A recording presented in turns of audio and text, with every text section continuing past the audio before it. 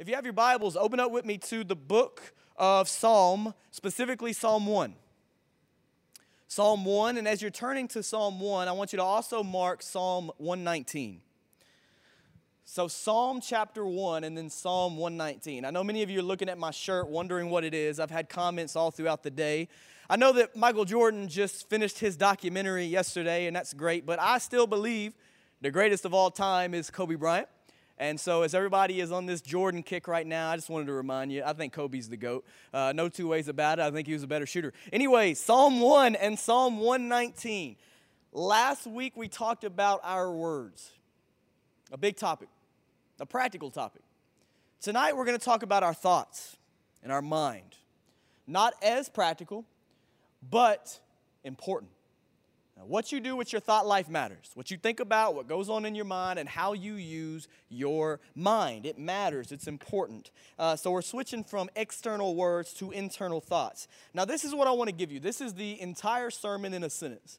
I love sermon in a sentence is back tonight. This is my whole sermon in one sentence. Here it is. Write this down. It's the title. It's everything. The Lord of your thoughts is the Lord of your life. The Lord of your thoughts is the Lord of your life. In other words, whoever rules your mind rules you. What you think about the most will have the most impact and influence on everything you do. It is literally the Lord and the ruler. I just mentioned Kobe Bryant a minute ago, but there's an illustration in that.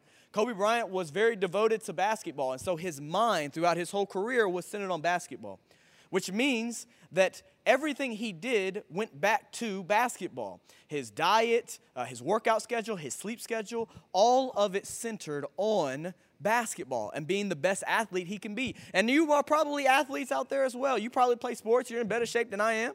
There are athletes out there that obsess over a sport. Why do you obsess over it? Because to be the best you can at it, then everything you do has to revolve around that sport. You got to eat right. You got to train. You got to do all these different kind of things.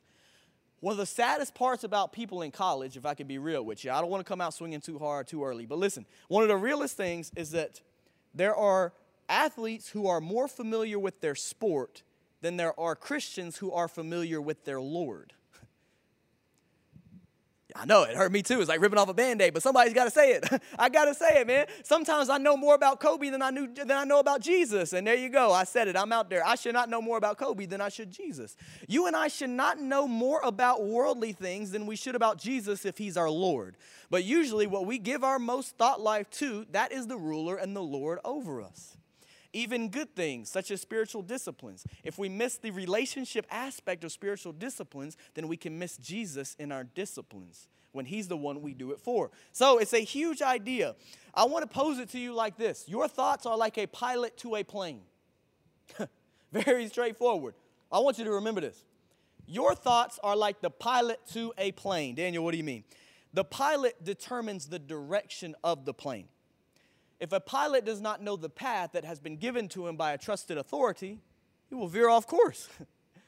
And the same is true for you and me. If you are not trusting your thoughts with the higher authority who approves them, then you will veer off course of God's plan for your life. So where are you going? Are you on that path God's leading you, or are your thoughts causing you to be distracted? See, we have an authority who has approved us. Not only that, but the pilot is the one who determines the altitude of the plane. Too high or too low is dangerous for a plane. And let me tell you something. Your thoughts will determine your mood. And being too high or too low is dangerous to your soul. Did you know that? See, if you don't have your thought life under control, then you're going to go too high, everything's a mountaintop, and you're going to go too low, everything's a valley. Which that's not the way that Christ has designed us to live. You see, a pilot needs to know the altitude so that he can safely fly the plane. Paul literally tells us in Colossians how his thought life kept him consistent, how he didn't get too high on those mountains and how he didn't get too low on those valleys. He says it in Colossians 3:2 when he says, set your mind on things above, not on things of this earth. So if you want to know where you're cruising at, you need to know what your mind is at. It's important. It makes a difference in our life. It's huge. In the same way that a pilot takes a plane up above this earth, God has given you a mind in order to meditate on things that are far above this earth. Heaven. He's given you a mind that can meditate on heaven so that you can experience it here on this plane. I'll give you one more.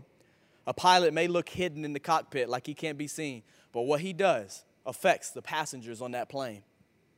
See, you and I think our thoughts are hidden because people don't always see them, but what we think about affects the other passengers in our lives. Your thoughts are the pilot of the plane. Who's steering? Tonight I want to jump into that with you, and I want to give you 2 secret, hidden, underrated disciplines that will change your life. I promise, straight from Scripture, 2 disciplines that if you start to do these, you will experience a change in your relationship with Jesus Christ. Now, Psalm 1 is a psalm of King David. King David was one of the most introspective men in the Bible. This dude was tough on the outside, but he was tough on the inside. And he was soft, he was kind, he was gentle, he walked with the Lord. He prayed, he meditated, he fasted, he focused his mind on God. And he found great success in his ministry, even though he fell with Bathsheba. He experienced a lot of greatness in his ministry. He resembled Christ in many ways, largely because he was the man after God's own heart. And if I can tell you anything, wherever you are, if you are willing to chase after God's heart, you will find it. If you are willing to chase after God's heart, you will find it. And he will slowly start to make your heart like his heart. See, there are many men in our culture today, including myself, who can learn a lot from David. See, we think that we've got to have this tough exterior, like we've got to be Mr. Cool Guy, like we've got to be cut off and reserved and unemotional. But that is probably as far as you could be from Christ. Gossiping and being this cool, restricted, kept away guy was not how Jesus Christ did his ministry. See, we think we got to be attached to be tough. That's not true. See, King David was not detached, he was attached to Christ. And that's what impacted how he loved people. It's amazing. So that whole Mr. Cool Guy, Mr. Cool Girl, I'm detached, nothing phases me. It's not biblical. We're supposed to be real with who we are. We're supposed to love people and be. See, David was with sheep as a shepherd. He understood at a young age what it meant to be patient and to walk and to hear from God, to be led by still waters, to lie down in green pastures, to spend time with the Lord. Have you ever spent time with the Lord? Let him be your shepherd. And then have you ever gone in discipleship and done that for other people to shepherd their soul along the path to God? And so tonight, I'm excited to jump into it. Look at Psalm chapter 1 and then Psalm 119, starting first with Psalm 1. Verse 1, how happy is the one who does not walk in the advice of the wicked. I hope you know that there's many people who would love to give you advice in your life. If it's not coming from Scripture, it's bad advice. If it is coming from Scripture, it's good advice. If you want to know where people are steering you, is it in Scripture? Is it helping you become more like Jesus Christ? How happy will he be if he doesn't walk in the advice of the wicked, or stand in the pathway with sinners, or sit in the company of mockers? Keep this verse on the screen right here. Look at this. When I was journaling this verse, I literally wrote it out. Look what you see here. You probably wouldn't notice this if you didn't journal it out. But it says, how happy is the one who does not walk, or stand, or sit. You have 3 different things here. You have walk, you have stand, you have sit. See, it matters who you choose to walk your life with. Are you walking with Christ-like people or worldly people? It matters who you decide to stand by. Do you stand on the Word of God, or do you stand more firmly for political issues?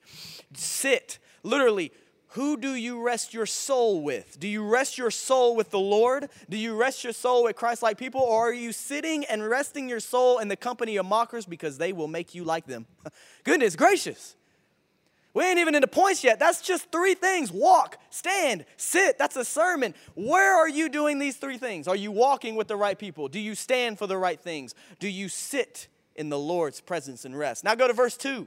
Look at this. It takes a huge shift here. Instead, his delight is in the Lord's, look at this, instruction. And he meditates on it day and night. Jump into Psalm 119, verses 15 to 16. Here he says, I will meditate on your precepts and think about your ways. I will delight in your statutes. I will not forget your word. I will not forget your word. Wherever you are, if you're with a group of people right now, would you pray with me and ask to experience God tonight? Not a preacher, not a service, but the holy, living Spirit of God. tonight. Heavenly Father, right now there are people through this camera who feel lonely, who don't know you, who know you but they're living like they don't. People who are struggling with things right now. Father, would you comfort them tonight? God, I do pray that we would meditate on this word tonight. God, I pray and ask that we would experience you tonight. We don't want to experience a preacher. We don't want to experience just a ministry. We don't just want to experience other people. We want to have an encounter with you tonight. God, we want to have an encounter with you tonight so that we must be changed. So, Father, let us be in your presence tonight. Do something only you can do tonight. We believe, we call out, knowing that you are a living God. And it's in Jesus' name I pray. Amen.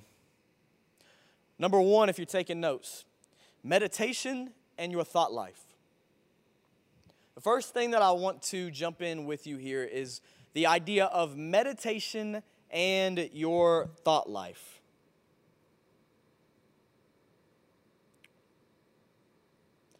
Now, this is going to be on the screen. I want you to understand that most of us do not meditate, or if we do it in a way that's worldly. But I want you to understand here. On the screen, it's going to say the word meditate in Psalm 1. It's from the Hebrew word Haggai, and it means to murmur in pleasure or anger. There's many psalms we see of David where he is angry. In pleasure or anger, by implication to ponder, imagine, meditate, mourn, mutter, speak, study, talk, utter. There's a huge array here of meditation, but what you see is it is a pouring out. What I notice is that there is a pouring out from this Greek word. There is a pleasure, there is a joy, or there is a righteous anger. There is a imagination of who God's character is pouring out from your heart. That is what the word here is being used. Now, the first time meditation is used in the Bible is Genesis 24, verse 63. I'm not going to read it to save time. Genesis 24, verse 63 is the first time you see meditation. And then in the New Testament, we actually see the apostles use the concept of meditation in their letters. Now, this is fascinating. This is a huge deal. Meditation means shutting your mind down to completely focus in on God. Now, I want to talk about the differences here between worldly meditation and scriptural meditation. There is a difference between these two.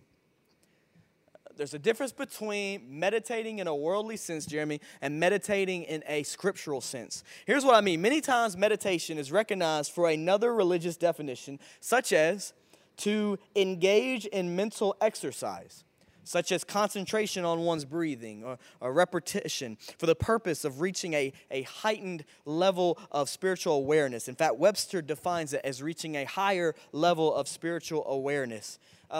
There's a difference here. I want you to understand this difference. Yes, breathing is a part of scriptural meditation. Yes, reflecting on oneself is a part of scriptural meditation in a sense. But that is not the core. That is not the main thing of scriptural meditation. See, it looked a lot different for the Jews back then. What happened was for the Jews is they would literally meditate on God's instruction. That's what's amazing about Psalm 1. He doesn't say that you delight in God's presence, which we do, that's true. But he literally says you delight in God's instruction. God's instruction comes from his word where he has instructed you how you're supposed to live and what you're supposed to do. That's where your delight is. What they would do back then is they would literally repeat these scriptures over and over and over and over. It was not this necessarily sit in Indian style and just breathe and just think and just ponder off wherever and just kind of go on these rabbit trails. No, it was scripture. It didn't revolve around them. It revolved around scripture. They would literally repeat it over and over and over. Here's what you and me do in our quiet time. I know you do it because I do it. We read that chapter once. Some of you are like, okay, all right. But for real, don't we? Okay, twice. Maybe twice. And then we do our Hear Journal and we move on. See, in ancient Jewish culture, they would read it and they would dwell in it. They would literally dwell in Scripture until Scripture dwelled in them. That's the difference between our culture. We skim, whereas they dwell. Like they would literally sit and meditate and dwell on the same part of God's word over and over. Set your mind on the things above, not on the things of this earth. Set your mind on things above, not on the things of this earth. Listen to me, college student. Look at me. Set your mind on things above, not on the things of this earth. They would meditate over and over and over until the word got in them and it began changing them. From the inside out, they were different. Literally, that is scriptural meditation. It's not centered on you. I'm sorry. I know you want it to be. I know you want me to tell you just go and breathe and close your eyes and do whatever for 20 minutes. No, it was centered on Scripture. You cannot scripturally meditate without Scripture. You can't biblically meditate without the Bible. Like, you need God's word. Even in our prayers, we need God's word to redirect our mind to make sure we're praying the way God has told us to pray. Jesus has given very specific instructions on how to pray. Now, that's amazing. Now, that's deep. And I want to give you Colossians 3:16 here. It says, I love this verse, one of my life verses. Let the word of Christ dwell richly among you in all wisdom, teaching and admonishing one another through psalms, hymns, and spiritual songs, singing to God with gratitude in your hearts. Colossians 3:16. We don't do this, though. And we need to. And the people around the world, the Christians around the world that are really thriving are meditating on Scripture. They are soaking it in, that they are literally becoming Scripture. See, what we do in America, I do it too, is we treat Scripture like we're at the grocery store. Be honest, we do it a little bit. Even with sermons, we treat it like we're at the grocery store. See, when we go to the grocery store and we're shopping on a budget, we walk down those aisles and we say, ooh, I'll take some of this, but I don't want some of that. Oh, Captain Crunch, this is my favorite cereal, but I'm going to leave that Trick cereal. I don't want none of that stuff. And we take what we want. We leave what we don't want. We can't do that with the Bible. See, we don't get to just walk up and down these pages and take what we like and leave what we don't like. You can't just listen to a sermon and take what you like and don't take what you don't like. If it's all scriptural, we need all of it. Every single bit. Because we can't just meditate on the verses we like. Many of us are prone to meditating on verses that don't instruct us to do something. The verses that are just comforting and good, and we need those verses. But what about meditating on the verses where Paul is talking over and over about lost souls in this world dying and going to hell? Oh, Daniel, come on, man. Don't go there. Don't say the H word. Don't talk about hell, but people are literally dying and going there. Even during quarantine. We act like hell closed down. That's not in my notes, but seriously, we act like hell closed down because of the quarantine and people aren't going there. Really? I told our leaders a few moments ago, if we believe in evangelism, we'll find a way. And that's to me as well, right here. Man, if I really believe in sharing Jesus, I'll find a way. We're so connected. I'll find a way. Most of us, we don't meditate. And this is what I want you to write down. This is a big part I want you to take from this verse. This is so important. Meditation is not about becoming more aware and connected to yourself. It's about becoming more aware and connected to Jesus. Sorry, my eyes went blank looking at the screen. It's been a long Monday. Meditation is not about becoming more aware and connected to yourself. It's about becoming more aware and connected to Jesus. That's a huge difference between the world and what we have. In other words, give up yourself and find Jesus, because the only way to ever find yourself is to find Jesus. I would tell you, you cannot find yourself apart from Jesus Christ. Literally, to find your life, you have to lose it. You have to give it away. You have to say enough. Seth Graham, one of our leaders, just taught us a few hours ago on the Word, and his title was amazing. His title was, Do You Know What You're Signing Up For? And I love that title because it was about Jesus, about following Jesus. And he asked this question. He's like, guys, do you think you realize what you signed up for? You know, some of you out there, it's a gut check. Do you realize what you signed up for? It means giving up you in order to find Jesus. In your meditation, it's not just about becoming more aware of your feelings. That's important. It's important. But it's not more important than finding Jesus and what he wants. Now, I love C.S. Lewis. C.S. Lewis is one of my favorite authors, and I read Mere Christianity again about a couple weeks ago. And he says something in that book that is so crazy. I'm taking a few sentences here. It's not a full quote. It's a chopped up quote. But look at this on the screen from C.S. Lewis, from Mere Christianity.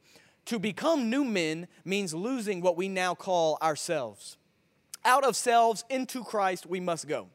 We are to think his thoughts, to have the mind of Christ.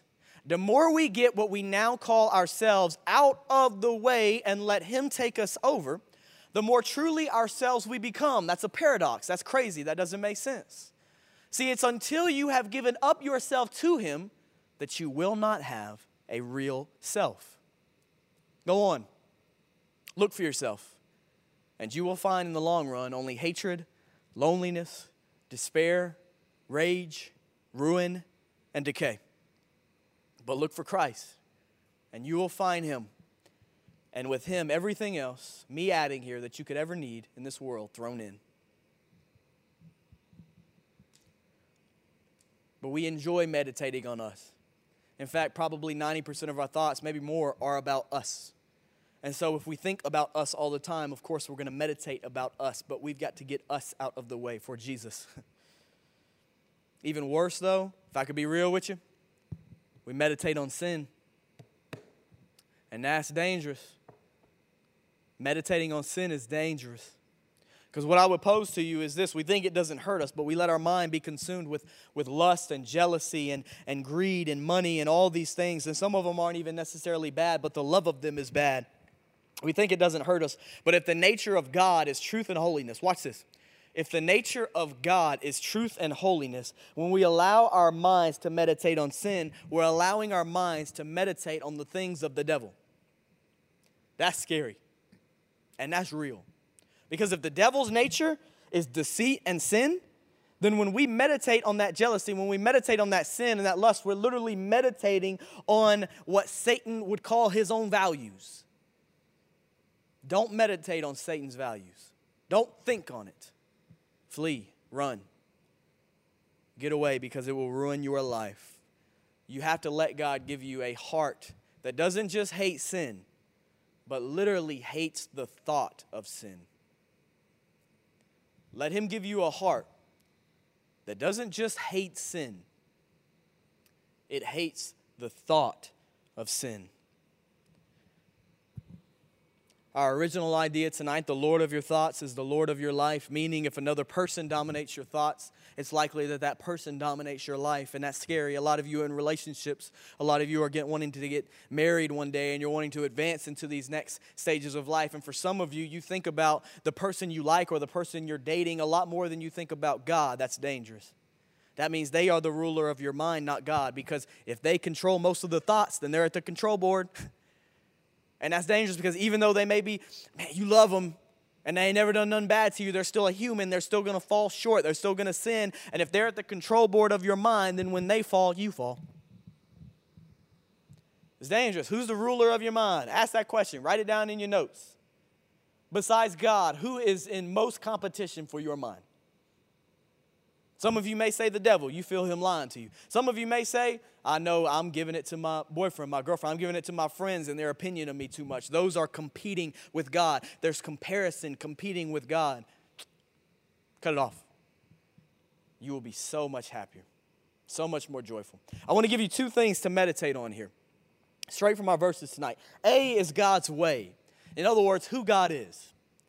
God's way. What is his way of doing things? What is his nature? What is his character? Who is he? Meditate on who God is, because when you learn who God is, you'll learn what God does. Meditate on who he is. Psalm 119:15 says, I will meditate on your precepts and think about your ways. Think about his ways. B is God's will. Who God instructs you to be. When you realize who God is, you'll realize who he's calling you to be.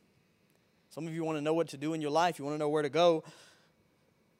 David says he delights in the Lord's instruction, that he tells you what to do. But obeying God's commands starts with a heart and a mind that knows his commands. Grace Wade in the middle school ministry gave me a book, and I was reading through it. And one of the quotes from that book this weekend that I was looking at says that the heart cannot love what the mind does not know. The heart cannot love what the mind does not know. So if you're struggling to love Jesus Christ, you've got to ask the question, how much does your mind truly know him?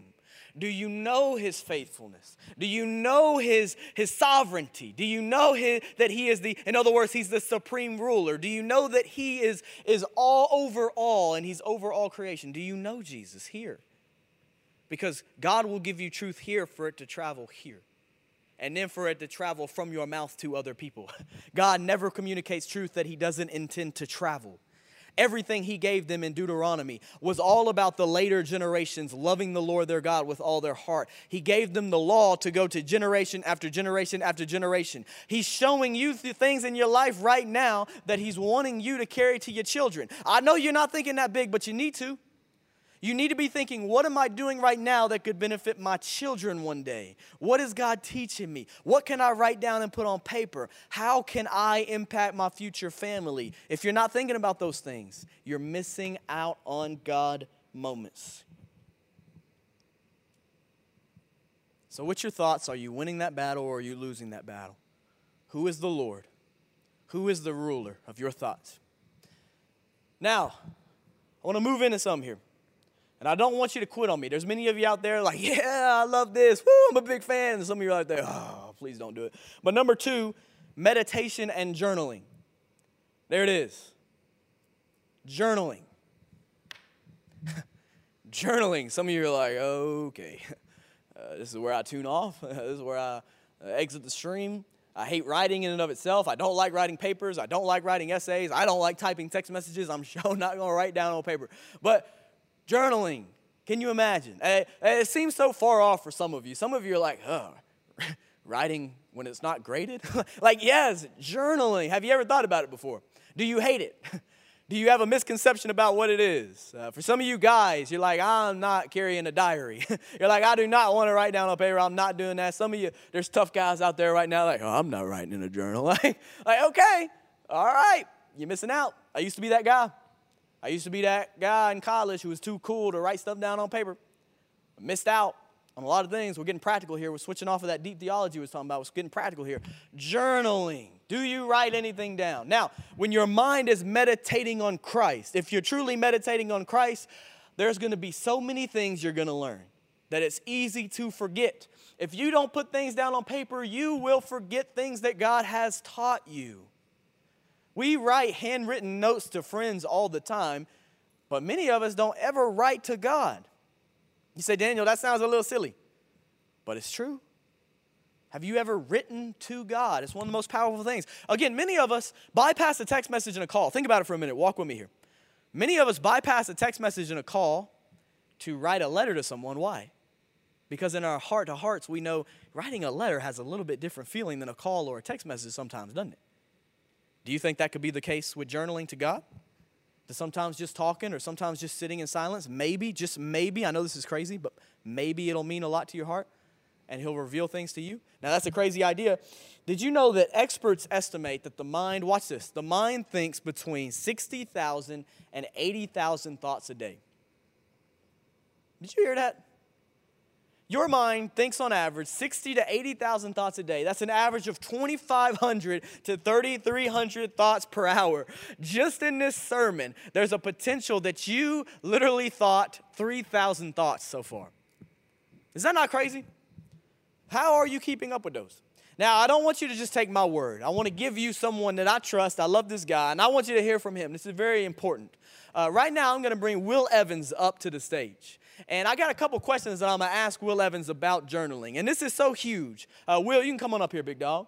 Will Evans is one of our college students. He is involved with us on our serve team. He loves the Lord. He has a heart for the Lord. Thank you, Jacob. Gosh. Will, how you doing, bud? Let me give you this right here.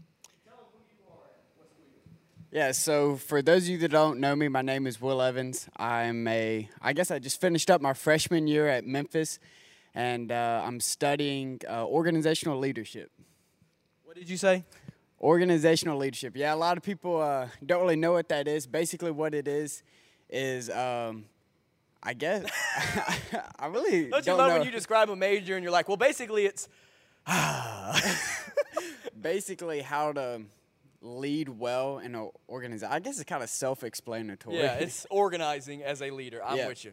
I don't know what that means. But he goes to University of Memphis. He's a great guy. And Will, you just recently started journaling. And you're a guy. You're a tough guy, right? You got your diary with you up here, man? No, I'm just kidding. No. I got mine up here, though. I got my diary. Man, you just recently started. I mean, it was almost just, a month ago maybe, max? What was it that clicked in your mind that made you want to start journaling? So I think the biggest thing that made me want to start journaling was quarantine hit. And I realized a lot of stuff started to slip And one of the biggest things that started to slip was my prayer life. And so I decided that, man, that's got to change. So a lot of different people were telling me to start journaling. And even Daniel was pushing me to journal. And then a big influence was this guy named Garrett Whitehorn. He really pushed me to journal. And so for those of you that don't know him, he's definitely, he's a big, tough guy. He's not girly at all. So yeah, that was the biggest thing that kind of pushed me to journal. Absolutely. So you've been journaling, and you've been writing down different stuff like prayers and things that's going on in your life. Tell us how it impacted you. How has it impacted your soul and your walk with Christ?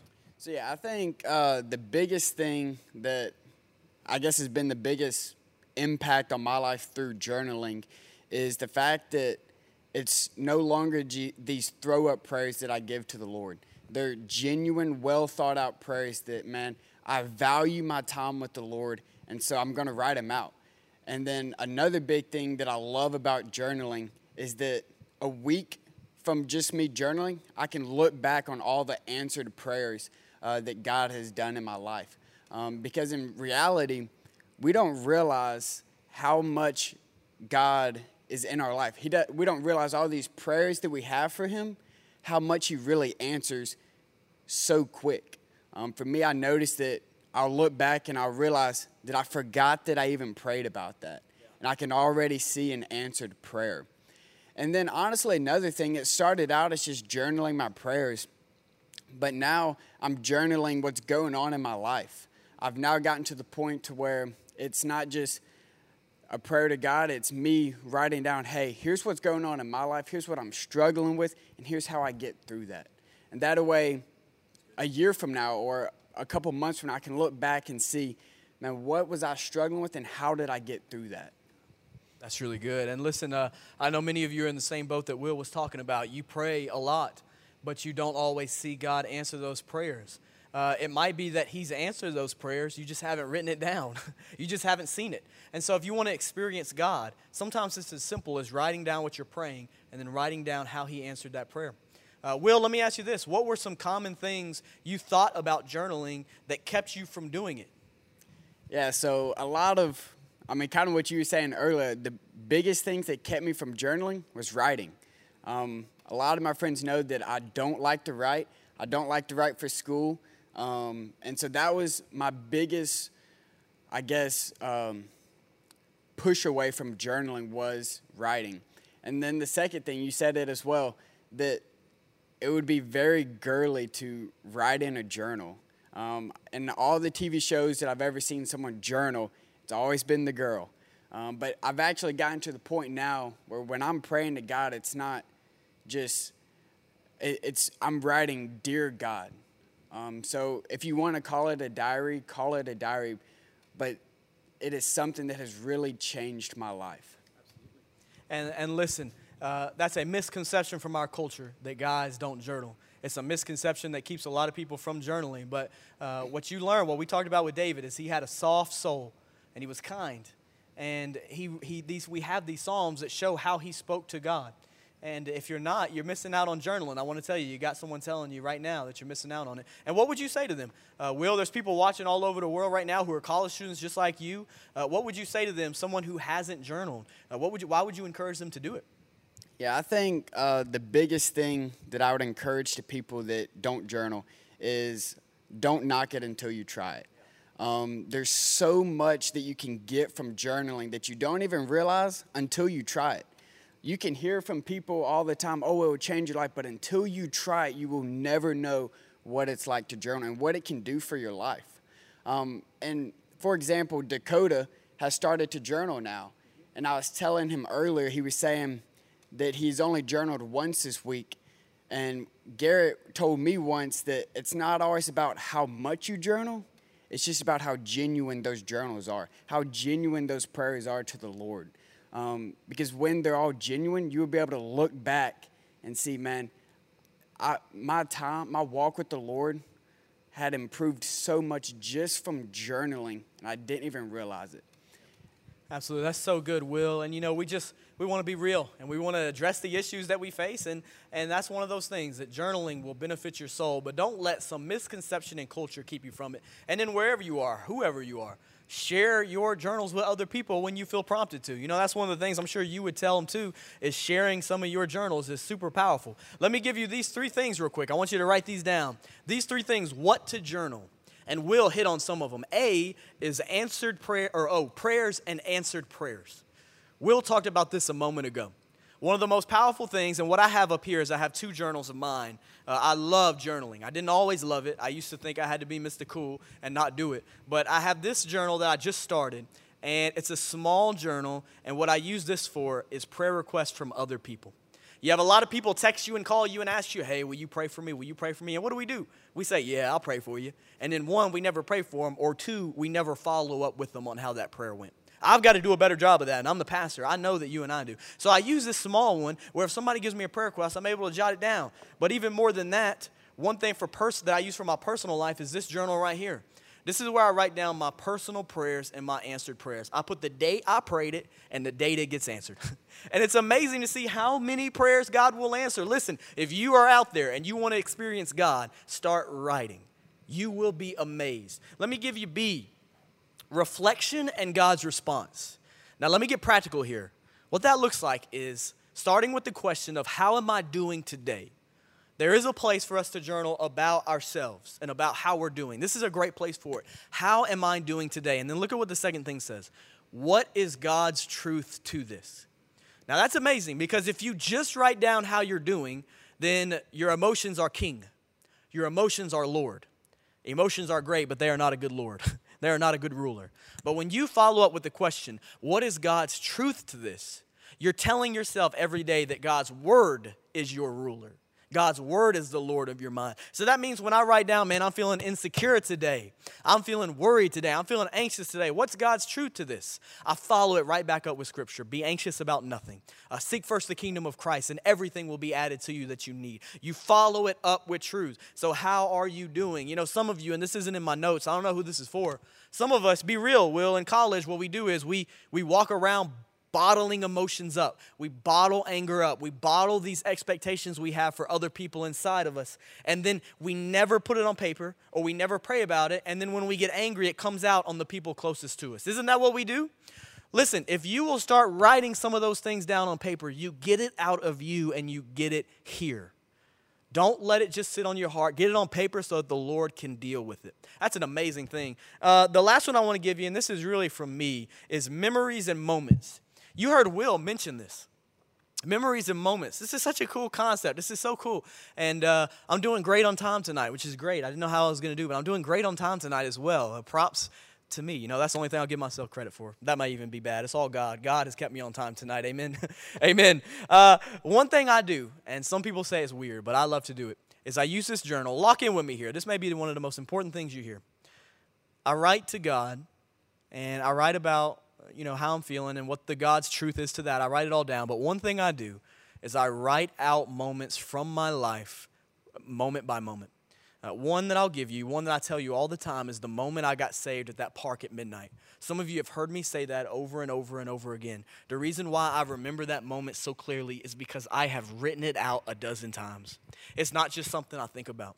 I've written out that moment a dozen times. I write out how I felt that night as I drove to the park. I felt fearful. I felt anxious. I felt alone like a lot of college students do. I felt beaten down. I felt burdened. I remember those emotions because I put them on paper. I remember what it was like walking through that park carrying the Bible, not knowing what the Bible said. I remember not knowing anything in Scripture except Daniel in the lion's den, and I only knew that because it was my name.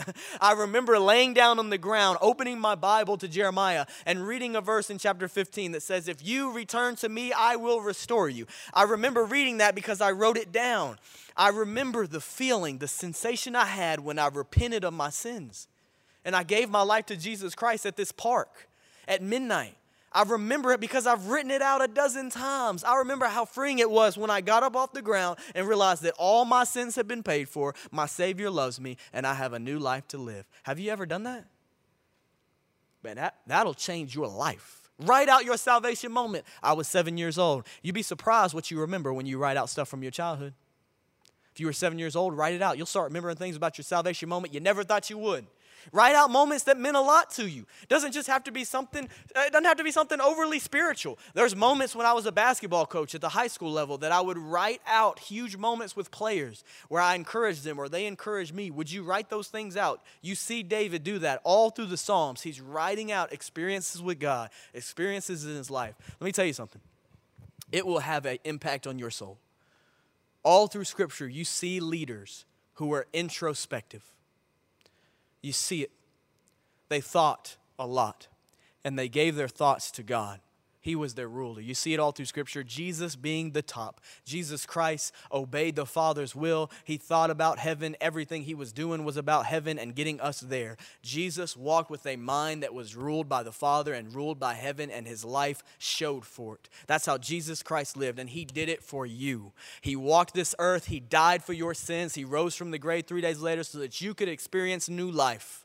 For some of you, you've never gotten saved before, and tonight's the night. You need to repent of your sins. You need to give your life to Jesus and experience the joy that me and Will have, not because of anything about us, but because of Jesus Christ. There is no joy I give myself. It all comes from Jesus Christ. That night at the park had nothing to do with me except my repentance. Some of you, tonight's the night you need to do that. And then some of you, Christians, he's calling. Jesus, as it says in Revelation, is knocking at the door, wanting back into your heart and wanting back into your mind. He's wanting to be the Lord of your thoughts again instead of all these other little things that belong below him. Will you give your mind back to him?